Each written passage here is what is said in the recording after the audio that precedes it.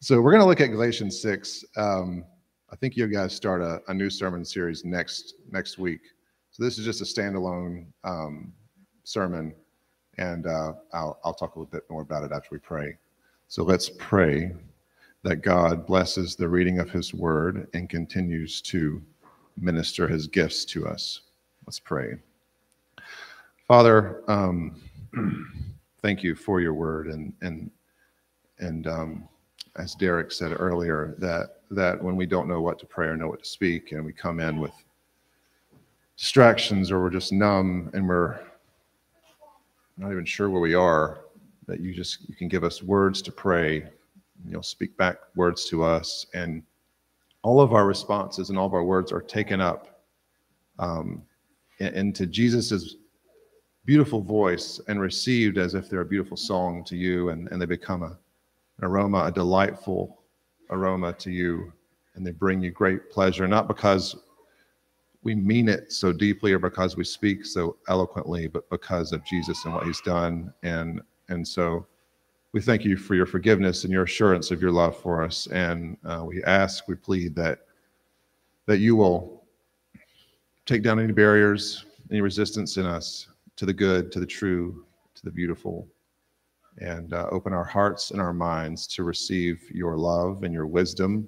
your power, your comfort, your heart, as you offer it to us by your word and spirit. We pray in Jesus' name. Amen. All right, so what do we preach on today? What do we talk about? We'll talk about boundaries in relationships, that kind of strange, invisible line that kind of divides one person from the other.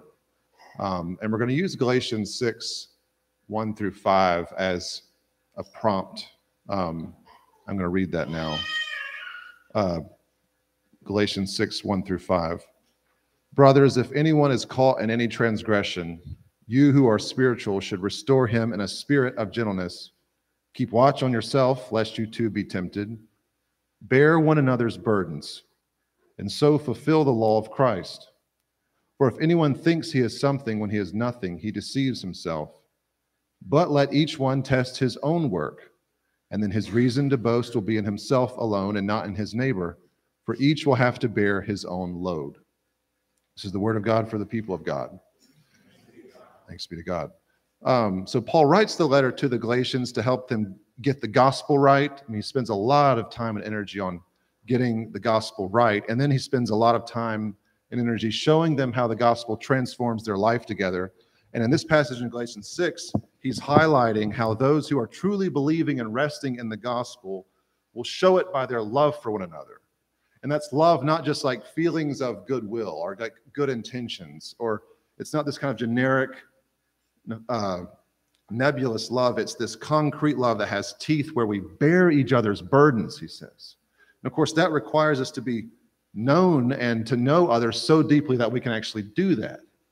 We're actually aware of what people are going through, aware of what they're dealing with, and we come alongside them and bear those burdens with them. But notice at the end of the passage, Paul also says these other instructions. He says, don't be deceived. Don't think you're something when you're nothing. Let each one carry his own load. So Paul's warning about this thing that happens when we start helping people. I don't know if you've ever experienced this, but I do. You start helping somebody and you start to think, man, I'm helping them. I'm teaching them. They struggle with that. And you start to get this sense of self like, man, I'm something. I've got it together. And Paul says, don't let that happen. He's warning against that pride that kind of comes up. He says, don't let that happen. He warns against it. He says, each must carry his own load. In other words, you focus on helping other people, and you focus on carrying your own load before God. Don't start fixating on other people's loads and saying, man, theirs is a lot worse than mine. They must be making some mistakes. Focus on your own. Focus on your own load. Don't fall prey to that way of thinking, Paul says.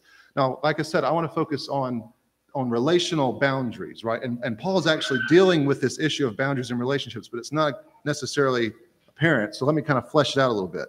Paul shows us that there's a way to go about bearing other people's burdens where we lose sight of ourselves, right? What does he say? He says, we become deceived, right? He mentions the possibility of people thinking too highly of themselves as they help other people. But it could happen negatively too. You could start helping other people and start to say, man, other people don't seem to be struggling with anything that I'm struggling with. I must be a horrible person. I must be really, really immature. So he's dealing with this issue of people losing sight of themselves as they try to help other people. And the point is this: we must bear other people's burdens, Paul says, but we also must be careful not to look to others, to their struggles, to their compliments, whatever it is, to establish our own sense of self, to define who we are, right?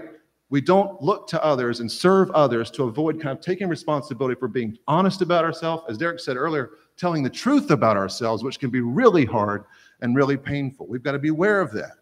We've got to remember our own load, right? We need to be responsible for our own load.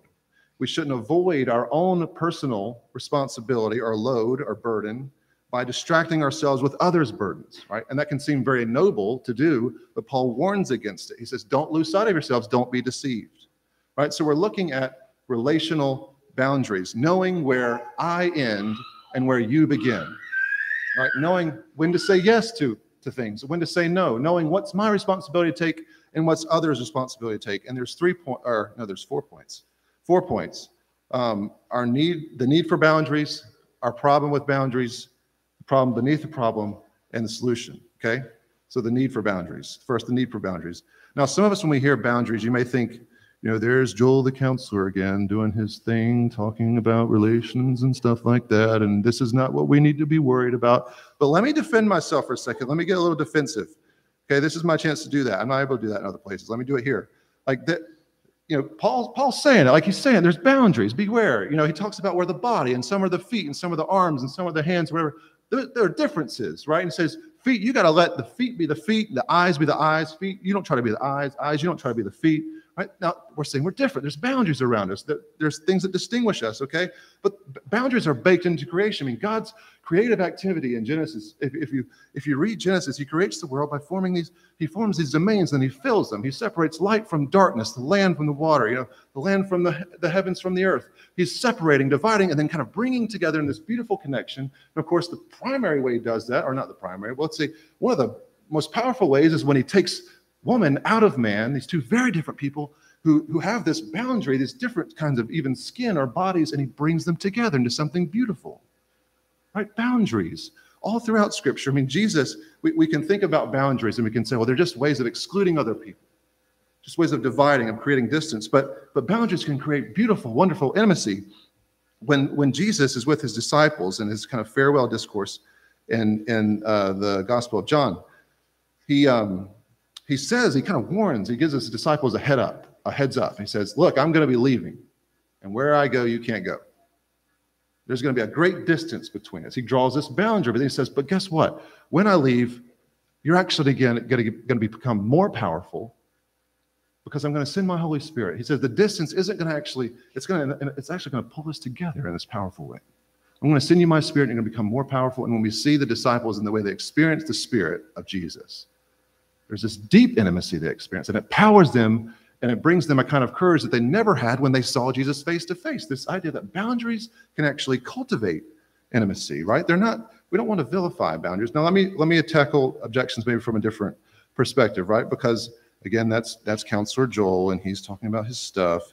But we have so many more pressing concerns than boundaries in relationships, right? Like we have pride to deal with. We have lust, we have anger, we've got rampant consumerism, we're riddled with envy, or we're riddled with hate, right? We need to talk about that stuff. Those are the problems that Christians deal with. Now, those sins I just named, I did those on purpose because they form 6 of the 7 capital vices, right? They're referred to as the capital vices because they are traditionally, the church has understood these as the sins or problems or vices from which all other kind of issues or sins or vices flow out of. It's not because they're like, if you do those, but that's in some traditions it is. But the way we're understanding it is they're kind of the heads, and then everything flows out of these. And I named 6 of them. The 7th one, the one that we're less familiar with, that I've talked about before, is sloth. Sloth. And sloth actually is a problem of boundaries. Now we think about sloth, I've said this before, but we think about it as just kind of laziness or passivity, right? And that's part of it, but it's much more complex than that. And Rebecca DeYoung, in her book on the 7 vices, she explains sloth as resisting the obligations of love in our relationships. And sometimes that can look like laziness, like underfunctioning, like passivity, like not doing your part of your responsibility. But sometimes it can look like overfunctioning, right? Because sloths, human sloths, can actually look very, very busy, very, very active, right? Because it's a failure to honor the obligations of love in full. So a parent who is consumed with their work and can't say no to work obligations inevitably is going to have to compensate somewhere, right? And they're going to compensate in their friendships or at home with their family. They're going to be passive as it relates to their obligations to be a good spouse or a good parent, but they're going to be 100% as it relates to their obligations to be a good employee. And so you see sloth can look like great overfunctioning in certain areas, but then we're underfunctioning in others, and sloth becomes the problem of boundaries. You're saying yes to the wrong things. You're saying no to the wrong things. You're taking too little responsibility over here. You're taking way too much responsibility over here, right? You're getting lost in the demands of others. You're losing sight of yourself and what's really yours to carry because you've got these voices over here saying, do this or do that, or it's really going to hurt me if you say no. And we can't deal with that. And so sloth is kind of the vice that encapsulates that struggle. And remember, sloth is a capital vice, right? So many other problems flow out of our wrestling with sloth. Marriage difficulties, parenting difficulties, failing friendships, right? All due to a failure in the area of responsibility. But depression, anxiety, overwork, burnout, bitterness, resentment, all of those can be symptoms of sloth, of boundary problems, okay? So we need healthy boundaries. I just want to defend myself for a second to talk about this. We need healthy boundaries. We need to know where our responsibility ends and others begins. We need to know when to say yes and also when to say no. Okay, so let's go to the next point. Next point is our problem with boundaries, because this is not easy. It's not easy to navigate this. Right? It's not for me. I don't think it is for you either. So let's talk about ways that we struggle with this in a helpful book on relational boundaries. Henry Cloud and John Townsend talk about 5 different types of people who struggle. So I'm going to read these out, and I'm curious where you see yourself fitting in. And if you say, oh, Joel, I don't fit into any of those, then talk to me after, and I will help you along with your spouse, your friend, and let you know where you fit in, because I guarantee you do. And it's not just, and we'll talk about it. So the first one is this, all right? Compliance. People who are characterized by compliance. This is what Townsend says. They say yes to the bad. They really struggle to say no, even to bad things, right? These are the kinds of people. We are these people. We know these people. They don't want to be perceived as selfish or unspiritual or unloving, so they always say yes. All right, I'll do it, right? And they pretend to like things maybe that they don't like because they don't want to rock the boat. When they do assert themselves, when they do kind of stand up, right, on the drive home, they're riddled with this critical conscience that says, you know they're all going to hate you now because you told them what you really like. Like they're not going to call you back because they think that restaurant is so stupid, right? That's what compliant types of people, they struggle with responsibility in their own way. They're anxious to be accepted, right? They're anxious to be seen as kind and dependable. And so it drives them to say yes to the bad. Okay, compliance. But also there are avoidant types of people. That's their next category. They say no to the good.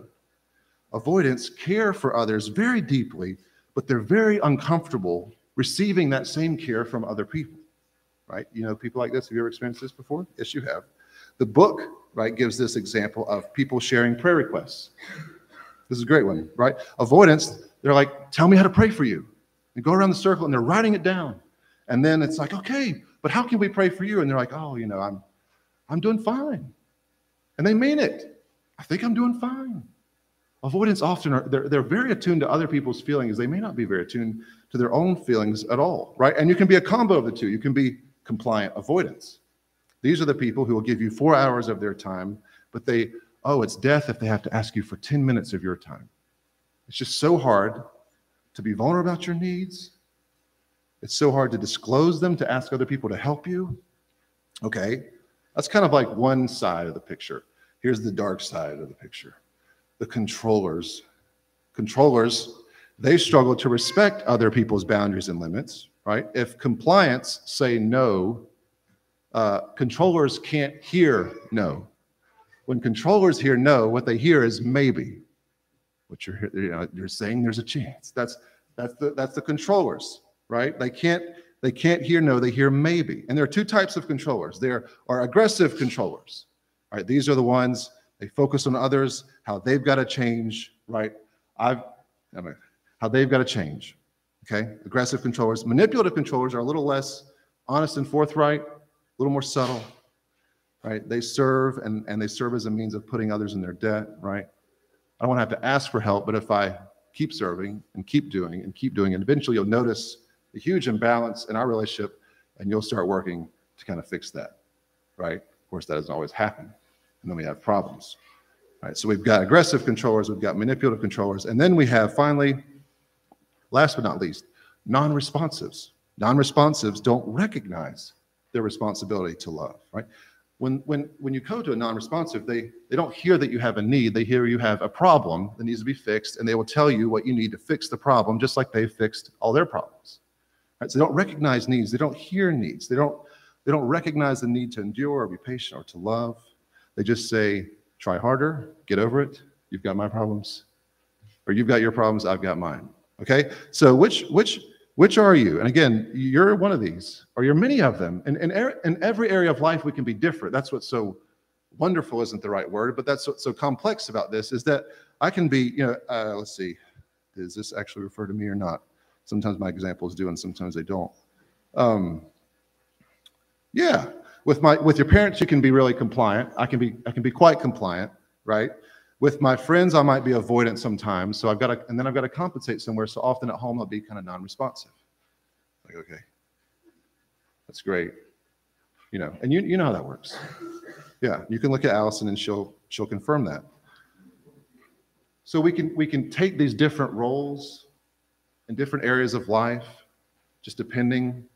It's funny how it all kind of works to kind of balance each other out. We do have limits. We can't ultimately live outside our limits, and we figure out ways to kind of adjust and compensate so that we can continue living as a compliant over here, an avoidant over here, or what have you. Okay, so what is the problem? Well, let me talk about a few different kind of issues around our struggle with boundaries. One is that we think boundaries are ungodly and unloving, right? We think you're supposed to be kind, you're supposed to be considerate, you're never to deny someone your help. But if you look at Jesus and how he lives his life on earth, he doesn't heal every person that he comes in contact with.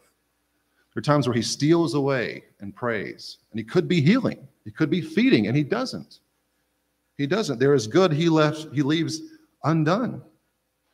Right? He lets difficult things remain in people's lives. Later in Galatians 6, Paul says, let everyone, he says, like, do good to everyone, especially to those who are in the household of faith. He draws this kind of boundary around an obligation we have to our church community, and then to a lesser extent, but still real, an obligation we have to those outside it. Right? And so this ethic of always saying yes to any opportunity to help, always serving, it's not sufficient. It disregards the deep need we have for wisdom, right? It disregards the fact that we are human, that we have limits.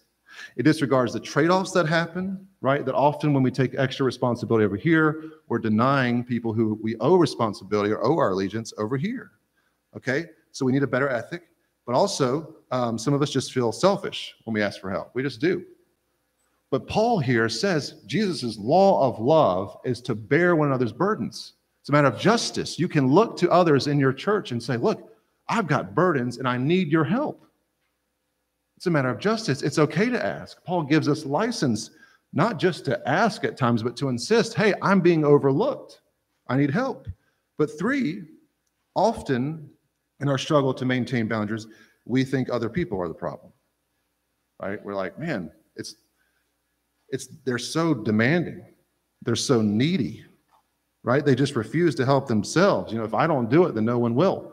But my friend, I invite you to try actually not doing it. Right? I never learned to, this is a small example. I gave you more embarrassing ones, but I'm preaching and I can't trust all of you. So I never learned to finally put all my dirty clothes in the basket until Allison stopped doing it for me. Like, that's how simple it was. And it wasn't like, well, Allison, that's your fault that Joel wasn't doing it. It's like, no, she drew that boundary. And I finally had to realize, gosh, I'm not living like a grown person. And there may have been, comments that she made on the side that were constructive and critical, and they were fitting and right. But still, the point is that sometimes we're not letting people feel the weight of their responsibility because we're taking responsibility for them, right? And it's easy to blame other people in other ways too. Controllers and non-responses may say, well, the problem is that you're not listening to me. Just take my advice and everything will be fine, right? But my friend, I invite you to consider that they may not be listening to you because you are not truly listening to them, right? Okay? You may not be conveying a desire truly for their good, but more just for change, right? And those two are subtly different, okay? All right, so sometimes though, number 4, sometimes it's our own kind of understanding around boundaries that's skewed. Sometimes we blame other people and we don't recognize that we can make changes as it relates to other people. But finally, we are confused about our roles and responsibilities and what they look like. I mean, so Nate, we're still on number 2. Yeah, that was really confusing. So we're gonna move, but I'm gone after this, so I don't care.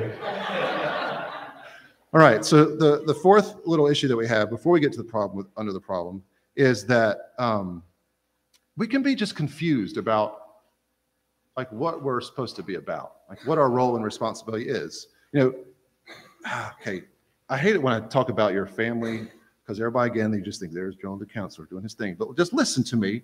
Just listen. Okay, growing up, you learn how to relate to other people. That's where you learn it. That's where you learn how to relate, how to deal with people, right? And all of us assume roles as we do that. Right? Some of you grew up and you learned kind of your sense of self and relationship. You were the peacemaker, right? Some of you were like the fix-it people. Some of you were the helpers. Some of you were the defenders.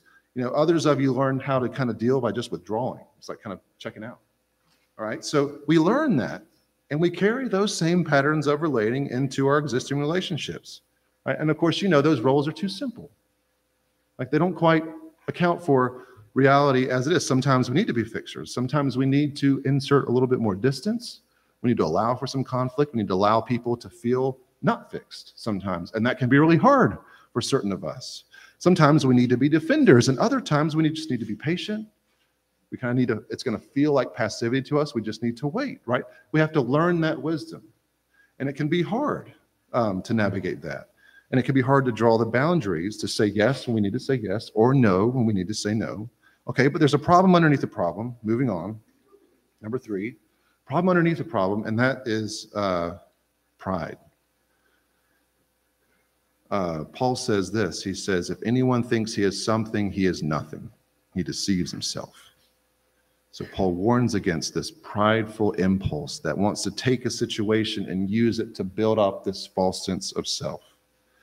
We want to feel like somebody. We want to feel like something. We want people to see us, right? This pride and boundary problems often are problems of saying yes and saying no, of navigating and honoring where we end and where others begin. That problem is often due to pride. It's inflation. That's how the Bible talks about pride. The Bible talks about pride as being puffed up, but we talk about inflation, this false sense of self. We're bigger than we really are. Now, you think about people like controllers or non-responsives, and pride's pretty obvious, right? They have this kind of elevated view of themselves, and they make it pretty clear, like, people should be listening to me. That's the problem. That's why we have all these problems, that people aren't listening to me. People should help themselves, and that's their problem. I know everybody's problems, right? So we can see it, the pride in those kinds of people. The compliance and the avoidance are puffed up too, though, just as puffed up, but just in a different way. It's more subtle. It's more, it's maybe not quite as repulsive to us, at least to our culture. But compliance, what are they saying? Compliant people. They're saying, I'll do more. I'll stay later than everybody else. I'll become whatever you need to be, right? And they do it all with a smile. It's no problem. No, it's not a problem. I'm not tired. No, I'm fine, right? But inside, like, what's happening? Like, what's the message, right? The message is that they're implying that they're so much stronger than they really are. It's a kind of puffed up view of themselves, that they don't have limits that they need to honor. I don't really ever get tired, but they do, right? They do. It's this inflated view of self. Functionally, they behave like everybody would fall apart if they weren't doing what they were doing. That's inflation, right? That's a puffed up view of himself. Compliance can be very puffed up. So can avoidance. Avoidance. Don't worry about me. I'm fine. You know, God has been so good to me. I'm so well taken care of. Okay, maybe that's true, but often they're denying their needs, right? They're denying their weakness. They're denying that they do depend on other people. They do need other people. They're pretending as if they are independent, self-sufficient. They really don't need anybody else. It's subtle, but it's still puffed up, you see. It's still just as puffed up as the controller or the avoidant. It's just a little gentler in the puffed upness. You know, maybe not puffed up quite as tight, but they're still puffed up. All right, so the truth is, internally, we're all kind of puffing ourselves up.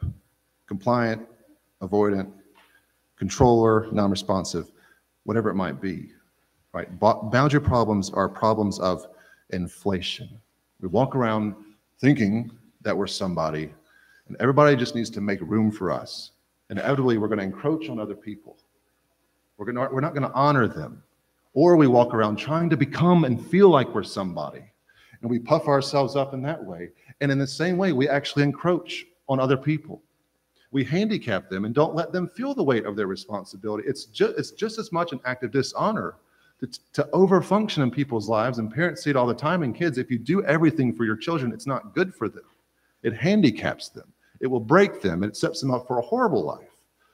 All because we thought we were loving and sacrificing, but deep down, we feel secure that, oh, we're a good parent. We feel like somebody when we do that. We don't want people to be upset with us, and so we puff ourselves up and act like we don't have any limits.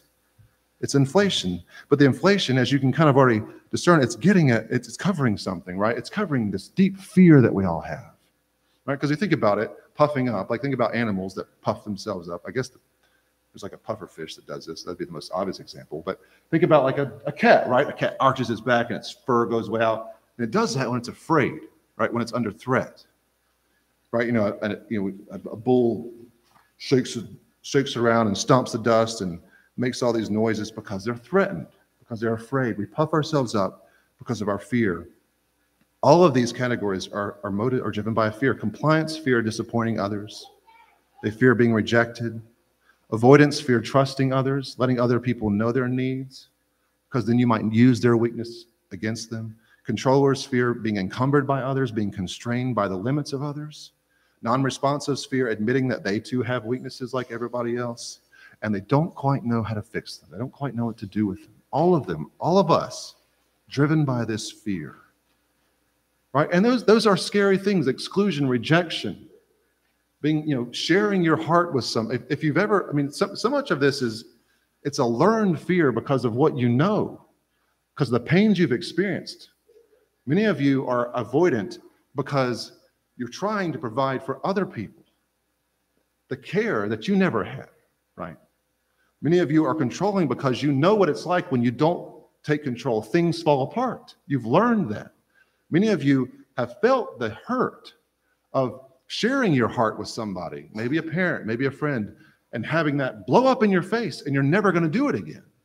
So I don't mean to discount the fear that we can feel. It can be very deep, but there is a solution, right? There is a solution, and that's the gospel. The gospel is the good, that's number 4. The gospel is the good news for the proud, for the puffed up. First, the gospel frees us to own our inflation. That's difficult for some of us because we thought we were really humble and sacrificial, but deep down it's self-serving and it's a little manipulative if we're honest. And we are keeping a record and we are resenting people who don't pull their weight. All right? It's hard to admit that. It's embarrassing to admit that. But the gospel doesn't just say, grovel before God, come to him and he will deflate you and make you into nothing. The gospel says that Jesus lived a life that you should have lived, right? This perfect life, if you look at Jesus, go back and read his life in the Gospels. Oh, it's this beautiful life of saying yes, but also saying some really concrete no's, right? Of taking responsibility, the full responsibility of what it is, of what's his to take, but also letting other people feel their responsibility. He navigated this relational boundary with such beauty, and he did it for you, right? He goes to the cross for you. On the cross, he becomes nothing for you. He is deflated to nothing for you. And why? Why does it do that? It's not just so you'll feel sorry for him, right? And it's not just so that you'll kind of follow his example, as beautiful as it may be. He does it to defeat death, right? Because death is the great specter that's looming large in all of our hearts. Every fear we have, every struggle to say no, every struggle to bear other people's burdens, every struggle we have to endure other people's burdens, our struggle to be honest or vulnerable, it's because in all those cases, it can be like a little taste of death. We fear the diminishment, the insignificance, the judgment that may come of it. We fear those things. But Jesus comes to defeat death. He comes to conquer our fear of death. And he does that by making death a slave to new life. Right? The resurrection. Death becomes a servant to a new, beautiful kind of life. Right? So in other words, we don't have to fear those moments of tension with others or loss or conflict or uncertainty. Those moments, other people, they don't define us anymore. Right? And they cannot take from us what is ours in Jesus. They cannot strike at who you are.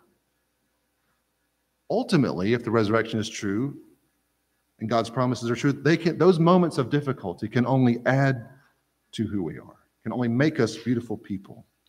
And the thing is that in Jesus, our worth is already secured. And that's the thing, is you've got to, in these moments, if we're going to honor one another as people, we have to know who we are. We have to know our worth. So much of our problem is this fear of having to face our weakness, our insignificance, our flaws. Some of us were overfunctioners and we struggle to say no. We struggle to let other people help us. We struggle. It can be as simple as just ending a phone conversation. Have you ever struggled with that? Just saying, I've got to go because the kids are going crazy. But we stay on the line because it's so hard to say, I can't talk anymore. It can be so hard because in that moment we feel like it's this little judgment we have to face, and they may be upset with us, and there's a sense that we won't be able to survive. And Jesus is like, you got to remember who you are. Like compliance, avoidance, controllers, whatever it may be, Jesus is like, to hell with all of that. You see what I've done for you and remember who you are because of it, right? You've got to know your worth. Think about it. If you're the president, if you're the CEO, whatever, if you're the expert in your field, you're the top athlete in your sport, you're the most beautiful person, whatever it may be that your heart's kind of drawn to. My guess is it wouldn't be so hard to turn other people down. It just wouldn't. You would be able to say, I'm sorry, I can't make it to that. As you know, I'm the president of the United States. I have lots of responsibilities. So, if you've got a problem with that, I'm sorry. I think each of you could imagine that. And why? It's because you know your worth, and they do too. There's no question about who you are and what you're worth. Right? God created the universe, and God knows who you are, and he knows he's certain of your worth because he gave it to you and he preserves it with the life of his son. You are kings and queens, not compliance and avoidance. You're kings and queens, so you can say no now. You will survive disappointing other people. I promise you it will not kill you. In fact, it can actually make you stronger. It can actually make the other person stronger. It can make it a beautiful relationship, actually, when you start to draw those boundaries. Others of us are under-functioners. We're not doing too much, and in some areas we're doing way too little. Right? We much prefer other people to help us. We struggle to say yes when opportunities arise to give help, and the reason is because we think it's going to kill us. Like, it's going to exhaust me. I just can't do it. Right? You need to remember, you are a king, you are a queen. Like you're sitting at this feast and you're eating it alone. And that's why you're probably a little depressed or a little bored or a little numb, because you've got all this stuff and you're not letting anybody into it. You're a king or queen, let people in. Okay, others of us struggle to endure limits, the limits of others, the weaknesses of others. We don't like hearing no from others. Often, not only do we think we know best, but we might. We might actually know what's good for other people, and we're right about it. But it's not just about being right.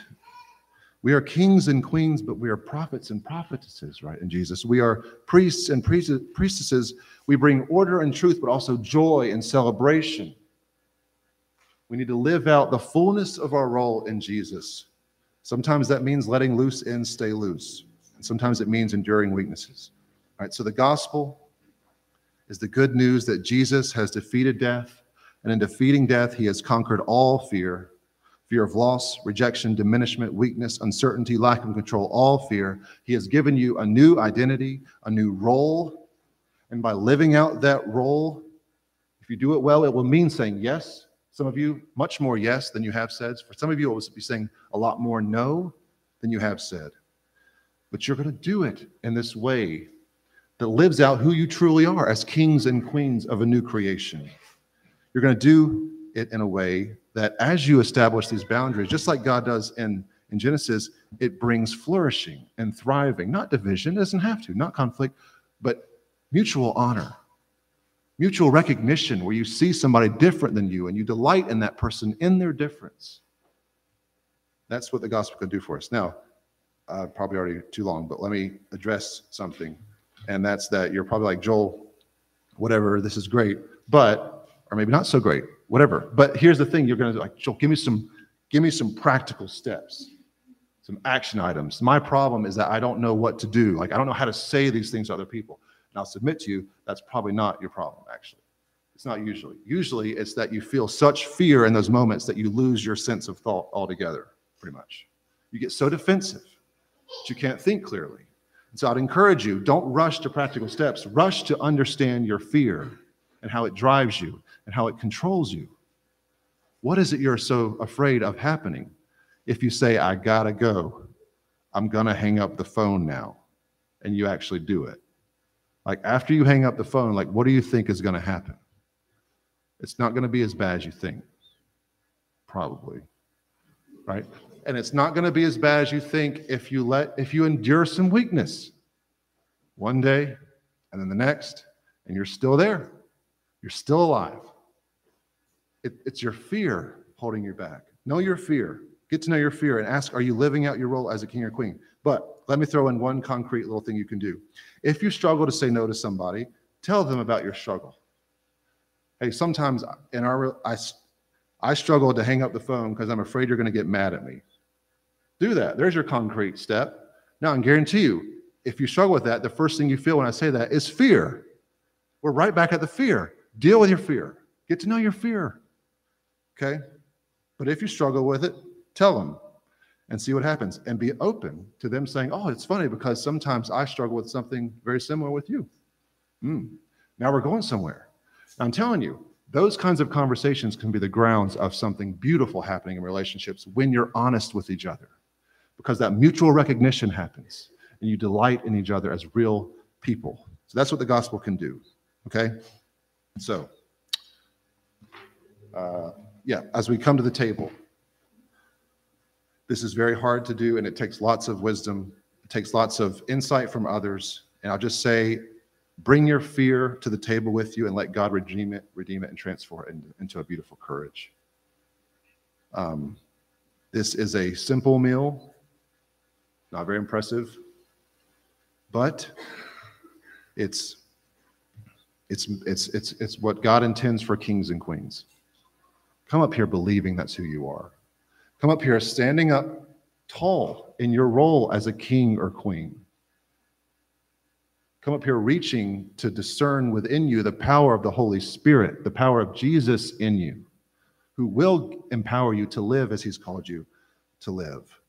If that's who you want to become, that kind of person, then I invite you to come to the table and learn wisdom as Jesus teaches it. Okay, so let's pray, because I think the kids are waiting. Let's pray. Father, we thank you that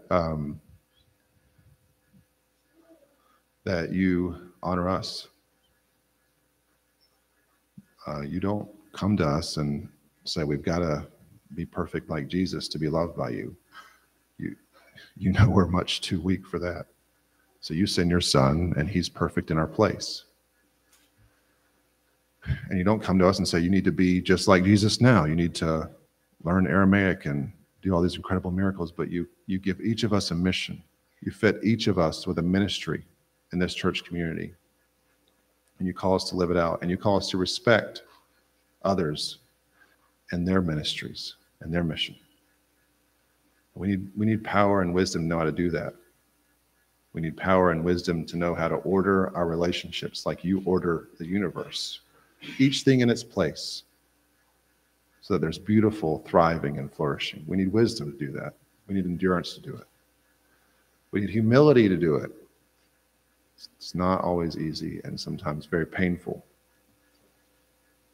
You give us all of that at the table. So let us open our hands, our mouths, our hearts to the gifts that you offer us here. We pray in Jesus' name. Amen.